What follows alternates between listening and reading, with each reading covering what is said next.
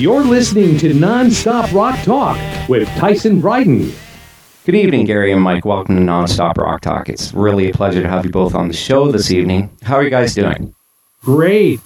And Tyson, thank you so much for having us. We really appreciate it. We mean that. Promotion is everything in this business, so we appreciate it very much. My pleasure. Not a problem at all. So I'm just kind of curious for you guys throughout. I mean, I'm going to go into the social distancing thing because I kind of like to ask the artists, how they've been coping with it and what they've had to do. Have you guys been isolated, or have you been able to, we're kind of, things are opening up a bit more and whatnot, but I'm just kind of curious of how you guys have been coping with it. Well, it's horrific for sex, but no. I think I can speak for myself. I think Mike is close to this too. I think I've been isolated since March, the end of March, beginning of April. And basically, I own a radio station, so I have a satellite studio right in my home. So cool. I do a lot of work there, a lot of production work, a lot of live stuff too. And so even though it's been a pain in the rear end, I'm lacking in vitamin D. That's about it for me. Yeah, for me, I had a cinematography business going, and I was actually doing really well just before the outbreak took off, and it's like, boom, just lost 95% of my business. So everything I'm doing right now is kind of like online from residual stuff I already been doing previously. But it has been a big effect on me. Oh, that's too bad. And as it has for a lot of people, right? It's it's a whole. I have to be honest. I didn't think it was going to go on this long. I didn't really understand the extent of everything as it was taking place. I just thought, okay, we're going to be a few weeks maybe, and because honestly, this has never really happened in our lifetime, right? Exactly. Yeah, for sure. I know it's pretty horrible, and especially people that are older or have underlying health conditions, which I'm both. You got to be careful because the majority of people with this virus, it won't really affect them, or they will have some very minor issues. But, people that are older or have some health conditions, it could kill them. So, yeah, it is kind of a shocker, and you want to stay away from people. And I think that's what we've been doing. Yeah. Perfect. So let's talk about your music, which is Walker's K. I'm kind of curious about the band itself, and a little bit of if you guys can give me a little bit of history on it and all those pertinent details that the listeners would like to hear. Well, as far as the history, the band is actually just Mike and I, and we use other people, a drummer and a bass player for touring. But the band is actually just Mike and I. And I met Mike a few years back at my radio station, actually. He was a guest on another person's show, and we got to talking, and he was talking about music and sound and equipment and technology, and I was kind of enthralled. So I said, hey, you're a guitar player? And, of course, he said, yeah. And I said, hey, would you be interested if I start a new project in the future, maybe coming and, playing and seeing if we gel, and if it works out, we could start a project together. And the rest is history. That's what happened. Wow, that's fantastic. So before, let's talk about you guys musically before this band. Like, what had you? What kind of was your background, both of you? Obviously, you've probably been playing for years, but I'm just kind of curious about how what you guys had, what you've done in the past. Mike, you want to start that one? Yeah, sure. Mine would be pretty short compared to yours, but basically, I really got into music or into playing guitar back when I was in high school, when I first seen my first rock band in the gymnasium, and it just blew me away to hear that guitar and how it sounded. Yeah. And I've been doing this off and on, playing in cover bands, I've been playing in bars, and and then I always had the technical side where I always loved to record, so I've been recording. Playing guitar, doing cinematography, anything to do with entertainment and that aspect, I always had a fascination for it, and I just love learning stuff like that. Yeah, that's pretty cool. As far as I've had some success. I'd say limited success. Back in the '80s, I was in a band that did very well. It was on a label and toured with some very prominent people. In the '90s, actually, where it was even better for me. And I guess it all started and came together. I was always toying with some instruments here and there, but nothing serious. And once MTV came out in 1981. That's when I said, I'm changing careers. I want a piece of this. I want to be a musician. I want to do this. So I ended up pursuing it since then, besides doing a lot of other things in my life. And that's basically the background, and enjoyed it for many, many decades. That's fantastic. I mean, I myself am I'm a guitar player as well. So, I mean, I've done the cover band thing, and I was in a tribute band for quite a number of years. And, So I can totally relate to what you guys are saying. And Mike mentioning the electric guitar and that amplifier and hearing that for the first time. And, you know, when I hear a good guitar sound, for instance, I mean, that just drives me, especially, I mean, you hear something on a song and you're like, wow. It's like, you kind of think, man, I want that tone, or, you know what I mean? It's just one of those things that's in the back of your brain, and it's always with you, right? Exactly. So in terms of, let's talk about the name a little bit. I understand there's a little bit of a story behind that. Yeah, there is. I'm a private pilot, and back in 1997, I believe, I and a couple of friends, we flew into the Bahamas. We were looking to do a trip kind of thing, something different. And I did some research and found this island called Walker's Cay, which was in the Bahamas. It's in the northernmost part of the Bahamas. It's an out island way out north. And they were actually promoting in some pilot magazines that I subscribed to. And I said, you know what, that would be a cool trip. So we decided to go, and we spent a little bit over a week there. And I was inspired. I wrote a lot of songs. And I said, you know what, if I ever start another project, a band, I think that would be kind of a unique name for a band, because no one really has something like that out there. Yeah. And I thought it would be something unique. So that's how the name came about. Oh, that's very cool. That's, I mean, I when I saw the name, and at first I was like, is that Clay or is it K? Just because of the spelling, it's Cay, right? Right. And you had earlier alluded to the fact that in over there they call it key. Is that correct? That's correct. They would pronounce that like Key. Yeah. Where we would say K. But here's the funny thing. There's a band called, anything close to this, there's a band that's called K's Choice. I remember that. Remember that? From Australia, I believe. No, they're from Sweden, I believe. Sweden, okay. Female singer, right? Right. Mm-hmm. I actually did some gigs with them. I toured with them. Oh, cool. And not in their band, but as a support act. Yeah. And that's the closest thing that comes to Walker's Cay. Then you have K's Choice. K's Choice. Yeah. Yeah, I can't remember I remember they had a song. I don't know if it was on the radio but I do remember hearing it. That was like kind of like mid-90s, right? Yeah, I'm Not an Addict. I'm Not an Addict. That's right. Great tune. Yeah. Right. Sarah Bettens is the singer. Yeah, that was a great tune. Yeah, for sure. So, in terms of collaboration, you guys write the songs together, like you guys collaborate together, and. Well, what happens is I kind of get these ideas for songs, either lyrics or a melody or whatever, and I put the song together with everything, and then I ship it over to Mike. And I say ship it because we can't see each other right now. That's right. Yeah. But he kind of listens to it, and and he'll say, yeah, this is good, or maybe we should do this, or maybe do this because this is the kind of lead, I may want to put in. And he experiments, and then we finally get it together, and it comes together, and then we record it. So that's basically it. How it works. It's a very simple process. So, in terms of recording and whatnot, where would you do that? Did you mention that already? But I can't. Do you guys have a home studio? I guess you both do that. I take. Well, we do, but Mike is the studio. Mike is. You're not going to, in his house, his home, the equipment that he has, you have to go by the equipment and, of course, the person using it. Yeah.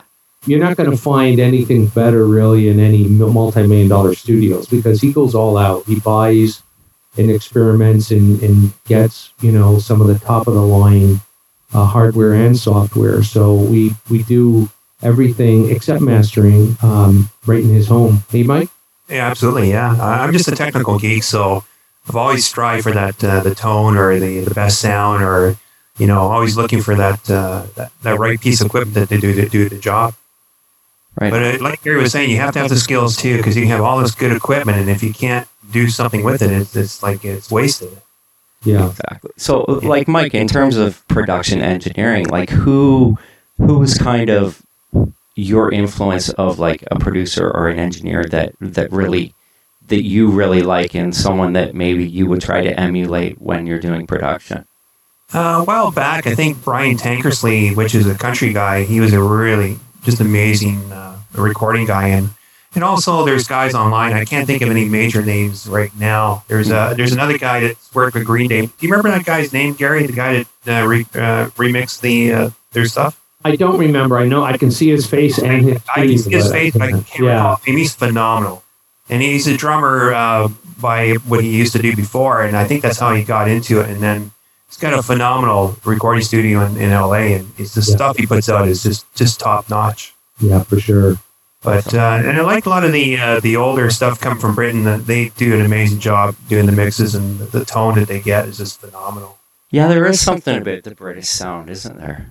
There's something they got. I tell you, it's a great. It's like we really try to do it. It's great. You're gonna love it. It's great. We put everything up to 11.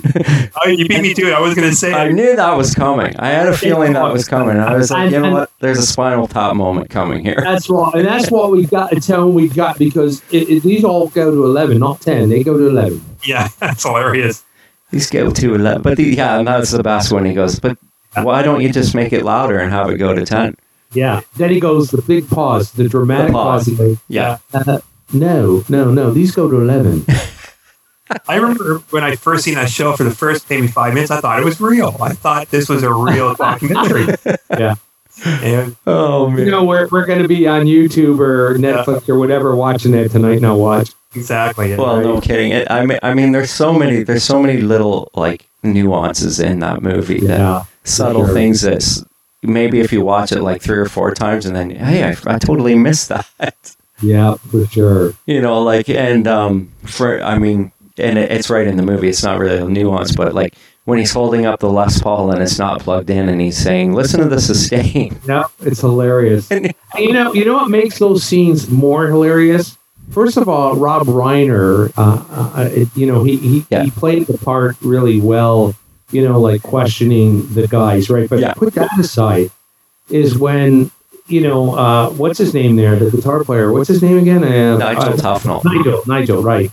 He's chewing gum and smoking a cigarette at the same time while he's doing all that. And that's genius. The director, while he's chewing the gum and Rob Reiner's accent, asking him, about the guitar, like you say, and he's holding up. He goes, "Listen." He goes, "I don't hear anything."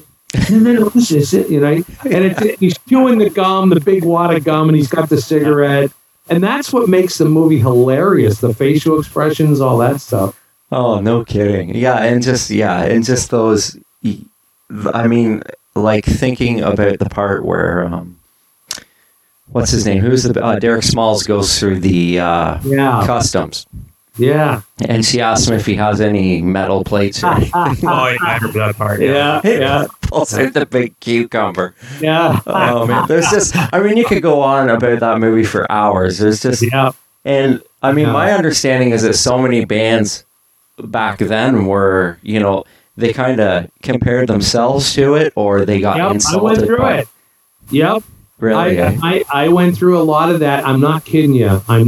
Tyson. Some of not 100% of that, but some of that stuff with the girlfriend interfering and this and showing up and they don't have a room and this and that. You go through a lot of that stuff if you're touring. Yeah.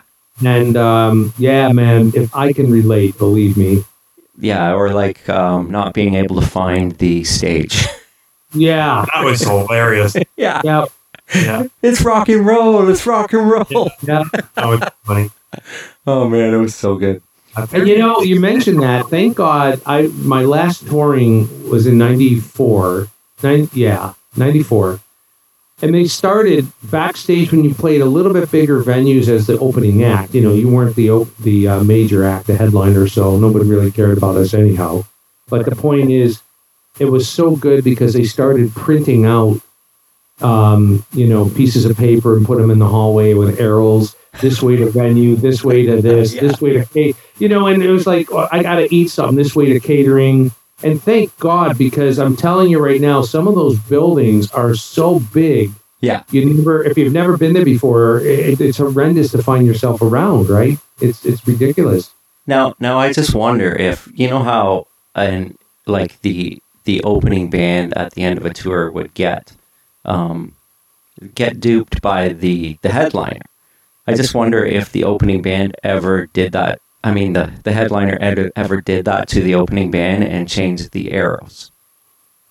No. Not to say it doesn't happen, but it never happened to me personally. And I can say that the several tours that I've been on in the 90s, the early 90s, the bands that I've opened for with my band back then, they treated us pretty well, even though we didn't have close relationships with them because basically staff kept us apart. Yeah. But no, it was overall very good experiences. Yes. Well, that's good.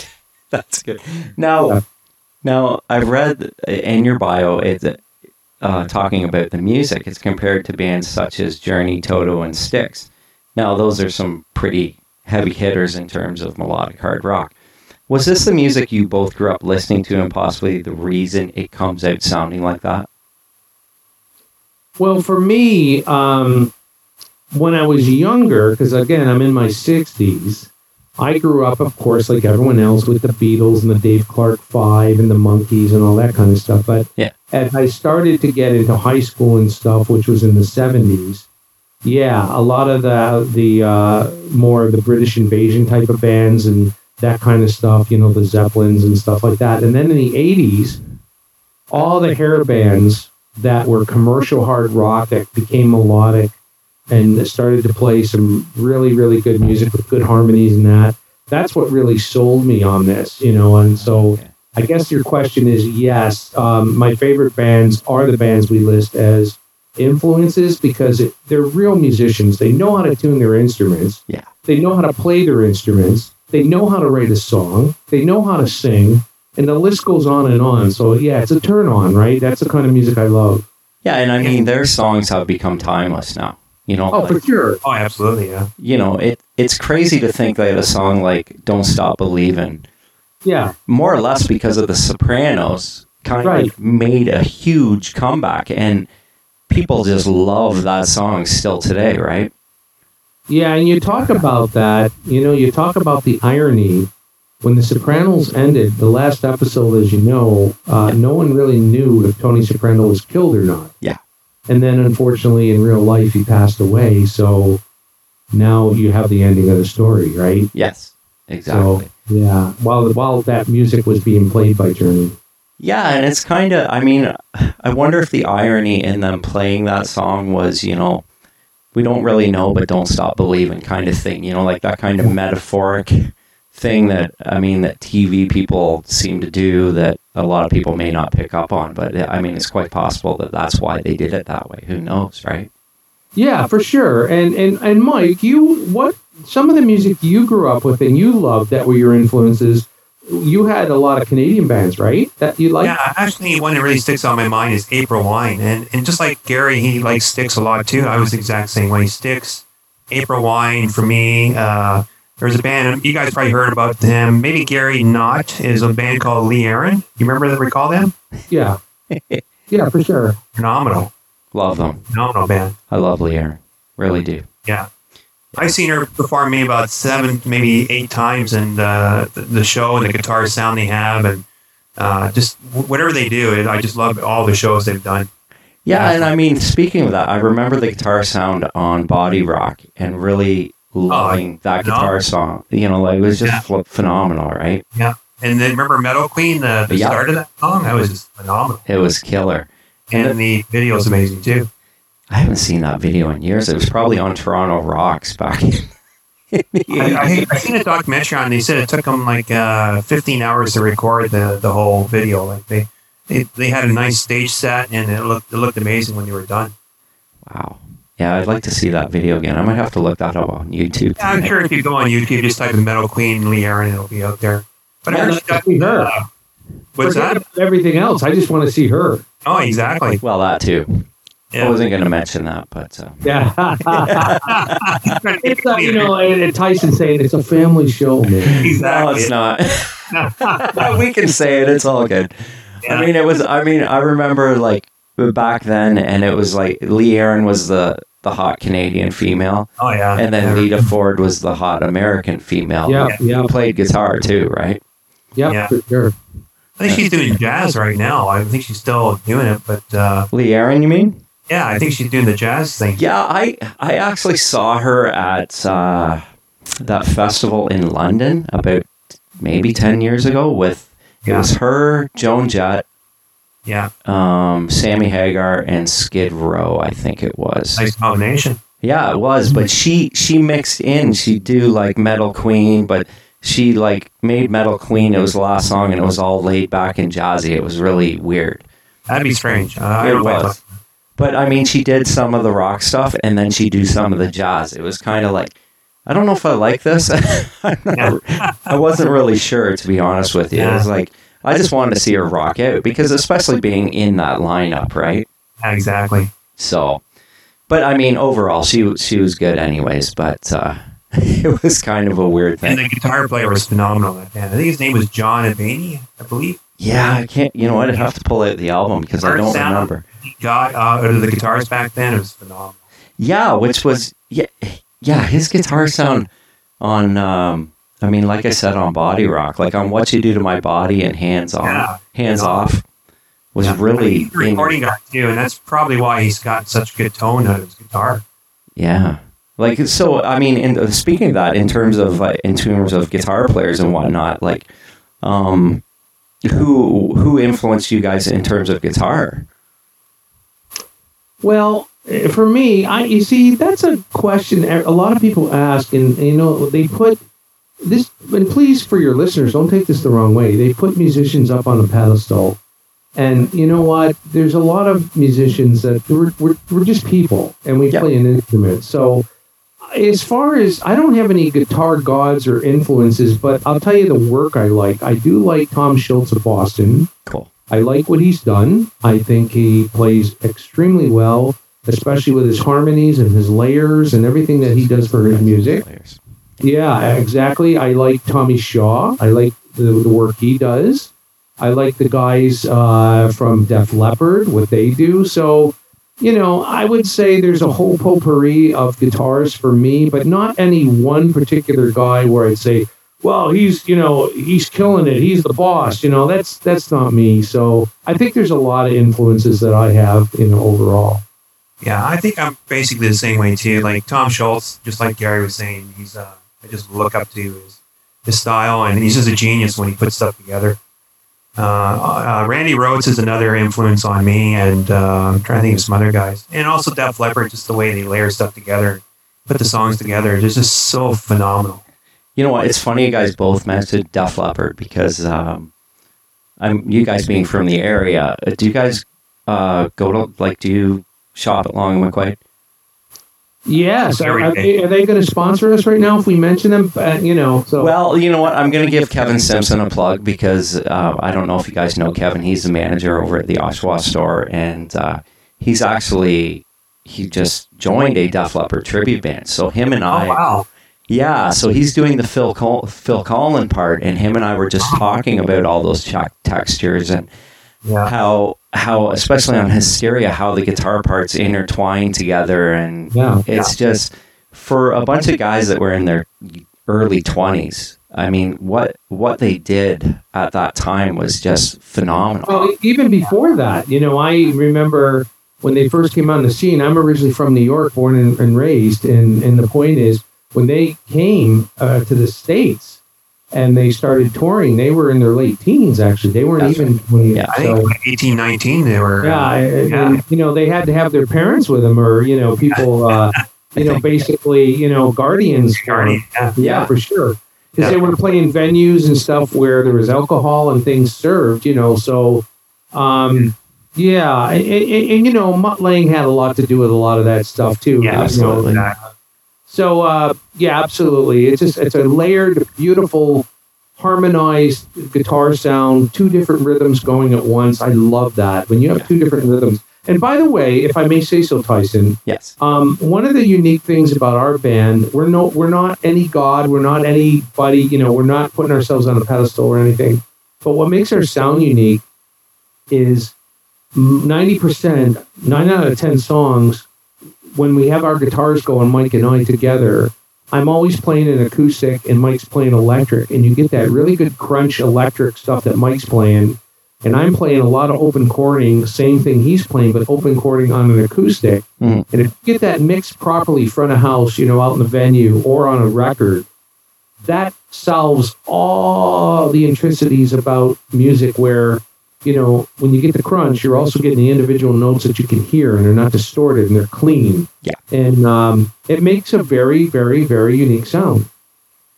Yeah, and you know what? It's funny that you actually mentioned that, because I was going to touch on a couple of the songs.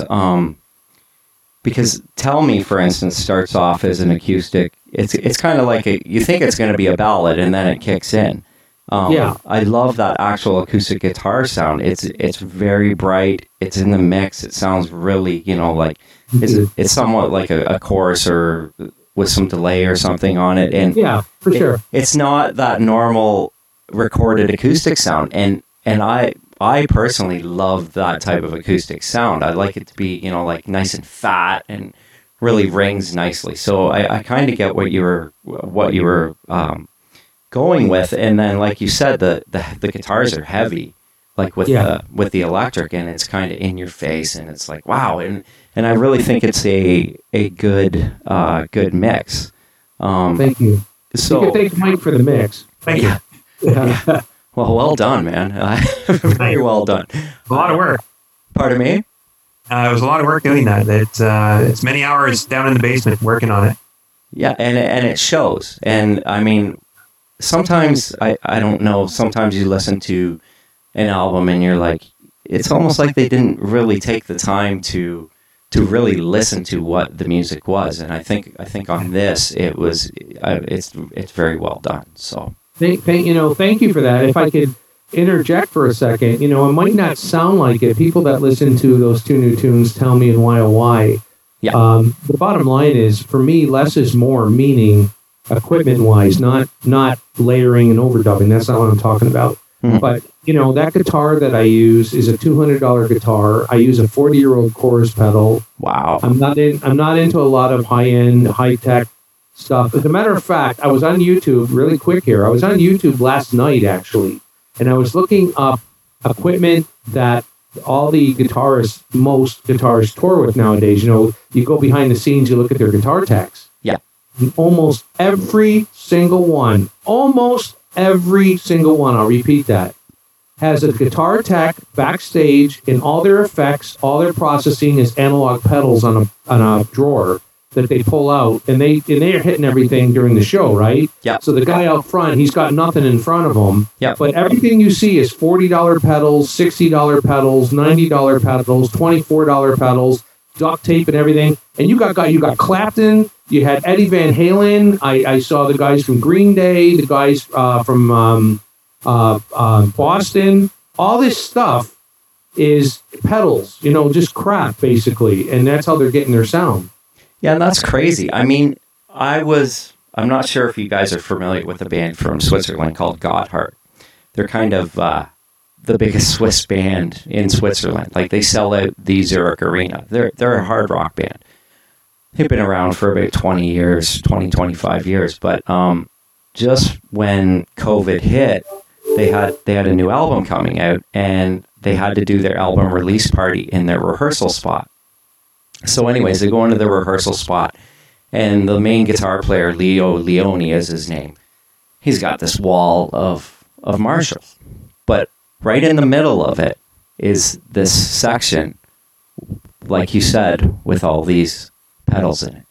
Yep. You know what I mean? And I thought, as soon as you mentioned that, I was like, that totally set me off, and I was thinking about that. And you know, and I'm not putting down any other guitars or bands that use more technology. That's fine, because you use what you want to use, right? It's your personal preference. Mm-hmm. But the majority of those great bands, I was looking at the tour setup for, you remember the band Europe, right? Final Countdown? Yeah. Our player out front, he has a wah pedal. A lot of guys are using a wah pedal for tone, basically, not for wah. Yeah. And a typical Boss tuner, he's got a Boss and an MXR chorus, and he's got an MXR distortion. That's all he uses through Marshalls. Yeah. Now here's the guy, multi-platinum, multi-millionaire, hit after hit after hit after hit, using $122 worth of pedals. That's it. Yeah, I mean, and that's John Norm, I believe it is, and phenomenal player. And, and you mentioned that wah thing, because I mean, like, you think of Michael Schenker, and his wah. That's where he got that throaty sound. He had it turned on. He didn't use it, but he would have it all the way down to the front, and that's how he kind of got that sound. Yeah, you get the tone out of that, right? That's right. Yeah. And a wah pedal is nothing more than just basically a fancy tone control with a pot in it, right? That's right.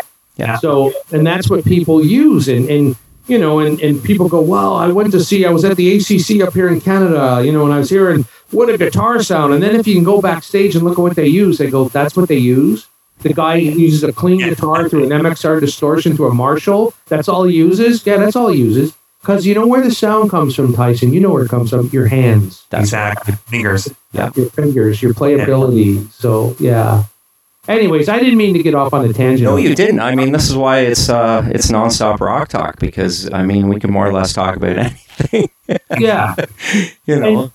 And like you say, as a guitar player yourself, I would hear something that you would play or do, and I'd say, well, that's pretty cool. And then I would try to do that, and then I couldn't do it exactly like you, so it wouldn't sound the same. That's right. I mean, it's that old, I don't know if you remember this, when Van Halen toured with Ted Nugent. Yeah, I remember that story. Right, and Nugent went up to Eddie and asked if he could play through his rig. And because, you know, he had that elusive brown sound, right? That's right, yeah. But it didn't sound like Eddie. It sounded like Ted Nugent through Eddie Van Halen's guitar rig. But that's right. You know what I mean? Yeah, I think that was a Guitar Player article. Yeah, it was. And that goes back many years. But I think so many people have talked about that over and over again. But, I mean, it's kind of phenomenal when you think about it, because Eddie's guitar tone is just that, you know. It's legendary, right?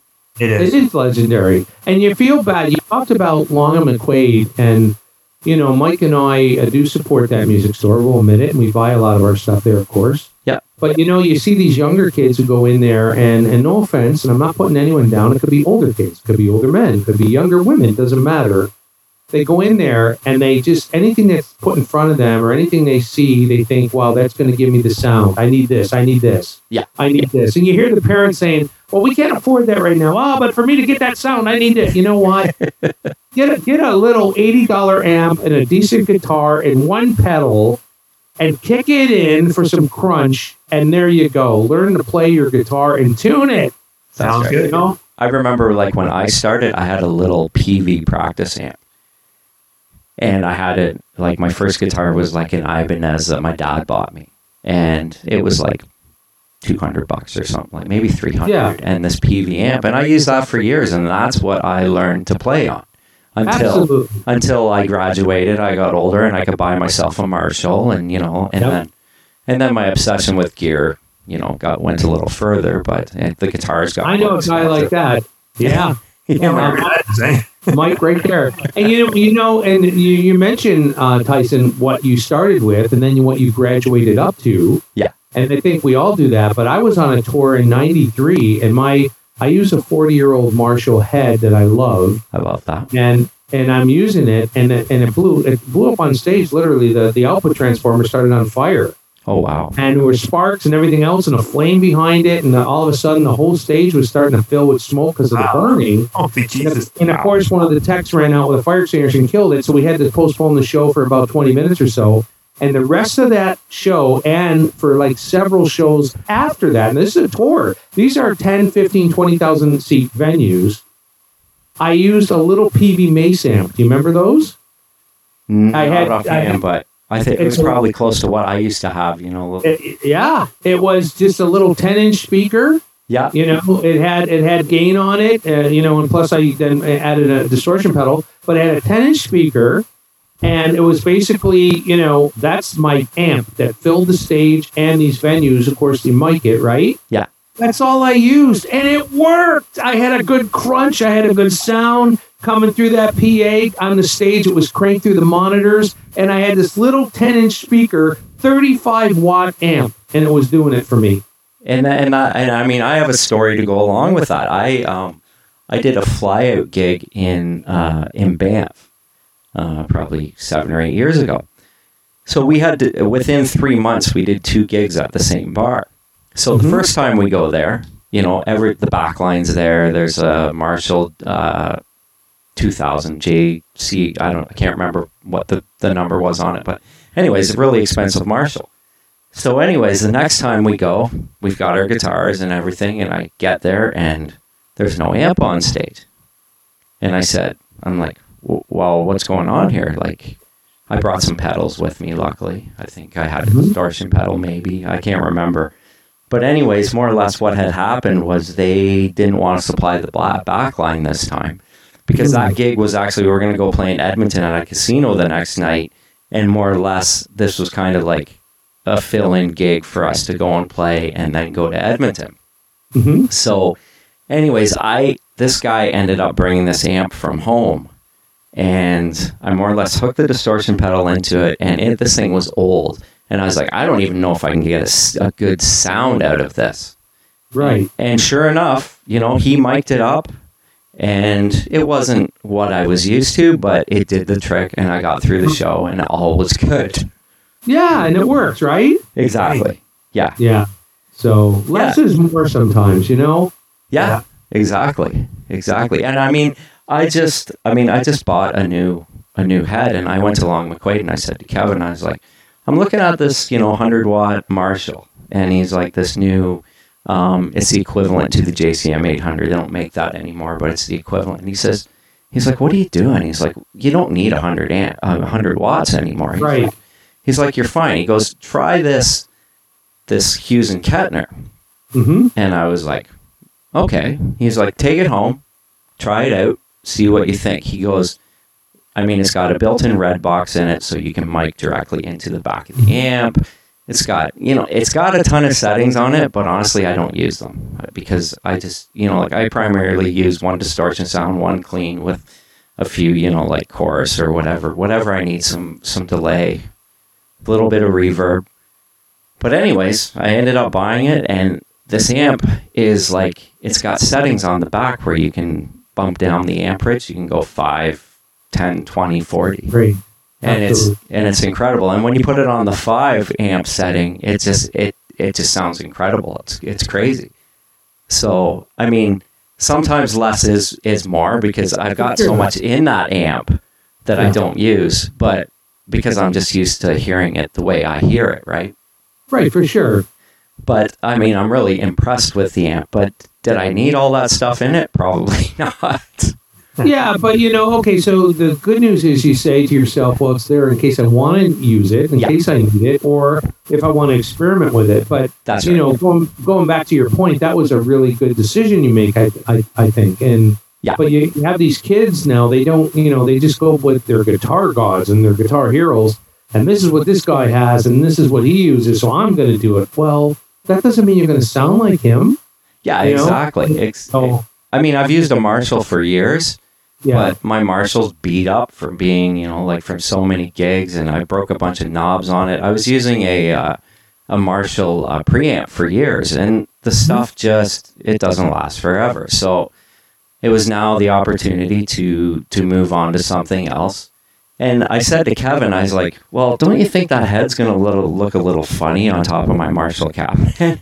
And he goes... He goes, it lights up, like the whole front's blue. He goes, yeah, I know, they're pretty wild. Yeah, he's like, people are going to love it. And I'm like, okay, whatever. All right, let's roll with it.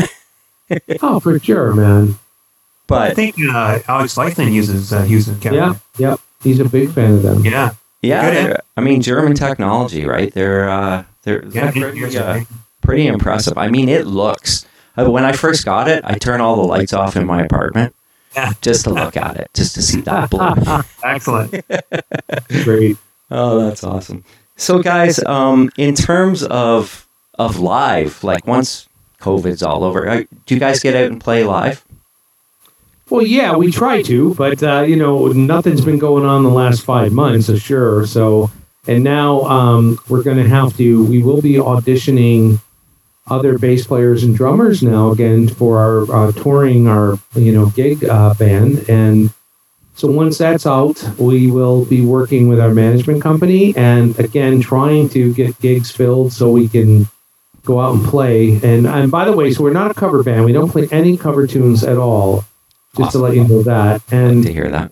And we're not a bar band either. We would play, if you call it a bar, but it's mostly clubs, it could be venues from 300 to 1,500 people or more. It's not your nice enjoyed pub or bar where you're in the corner with a 4x4 stage with a light bulb hanging from the ceiling and one bad receptacle behind you to plug in all your power. We're not we're not that kind of band. So we're more opening for people, bigger venues, casinos, that kind of thing. That's what we're looking to do.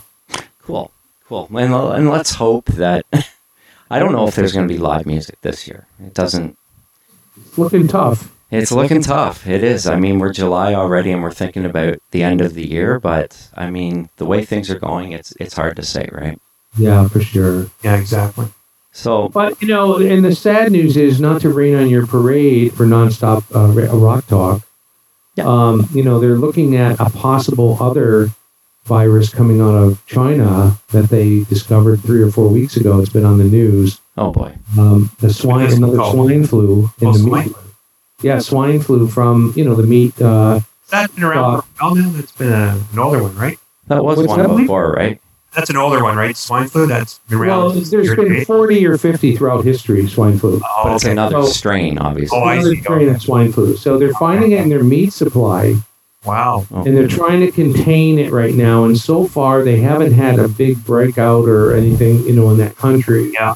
But here's the problem. We have COVID, which probably will not be 100% deleted throughout the winter, and most viruses, flu viruses, are around in the winter and are spread easier because people are in close proximity to each other inside the house. That's right. Or building, So if you get that one that hasn't totally been eradicated, and then you get a new one, who the heck knows what's going to go on, right? We might be in our basement for the next 2 years. Who knows? Yeah. Oh, boy. Yeah, right. So listen, all you listeners of Nonstop Rock Talk, don't get discouraged and don't hate Walker's K. But I'm just giving you some news, that's all. Yeah, well, I mean, that's kind of a let's wait and see what happens, and let's hope, fingers crossed, that it doesn't become an issue because, oh boy. Yeah, bummer. Well, I mean, guys, before I let you go, is there anything else you'd like to, promote, say, like your website, anything like that, where they can reach the band?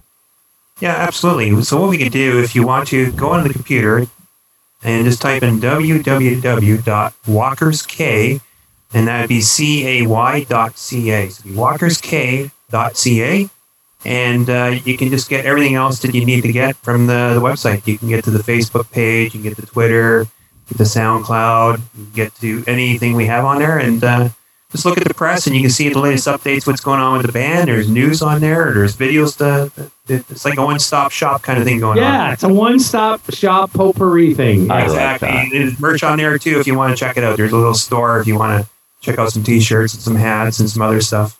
You guys got it all covered. That's awesome. We're trying to. Oh, good for you. Good for you. Thank you. Merchandising is good, right? Getting the name out there. And that's great. And, and I'll say this, once we're back into the studio where our warehouse is and we have a lot of merch, Tyson, we'll contact you again and get some sizes from you and stuff. We'll send you out some free merch. Cool. That'd be awesome. Once we can get back in there and, get things happening. Okay, great. That's awesome, guys. Well, hopefully, I mean, down the road, hopefully you guys can come on the show again and we'll talk some more, and you've got some new music, anything that's happening with the band, that'd be fantastic. Yeah, for sure. And we have one thing we want to say to you. What's that? Keep the power grid working. Well, it's not all up to me, but I'll do my best. You do your best, man. When we need supplies, we need cable or tools or whatever. We need the meters or we need this. Yeah. Tyson is the man to call. Exactly. You know what? This is the first time that we've probably ever mentioned on my show anything hydro related. So yeah.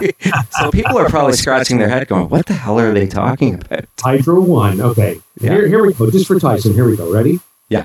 In a world where power is everything, Tyson Braden keeps it going for Hydro One.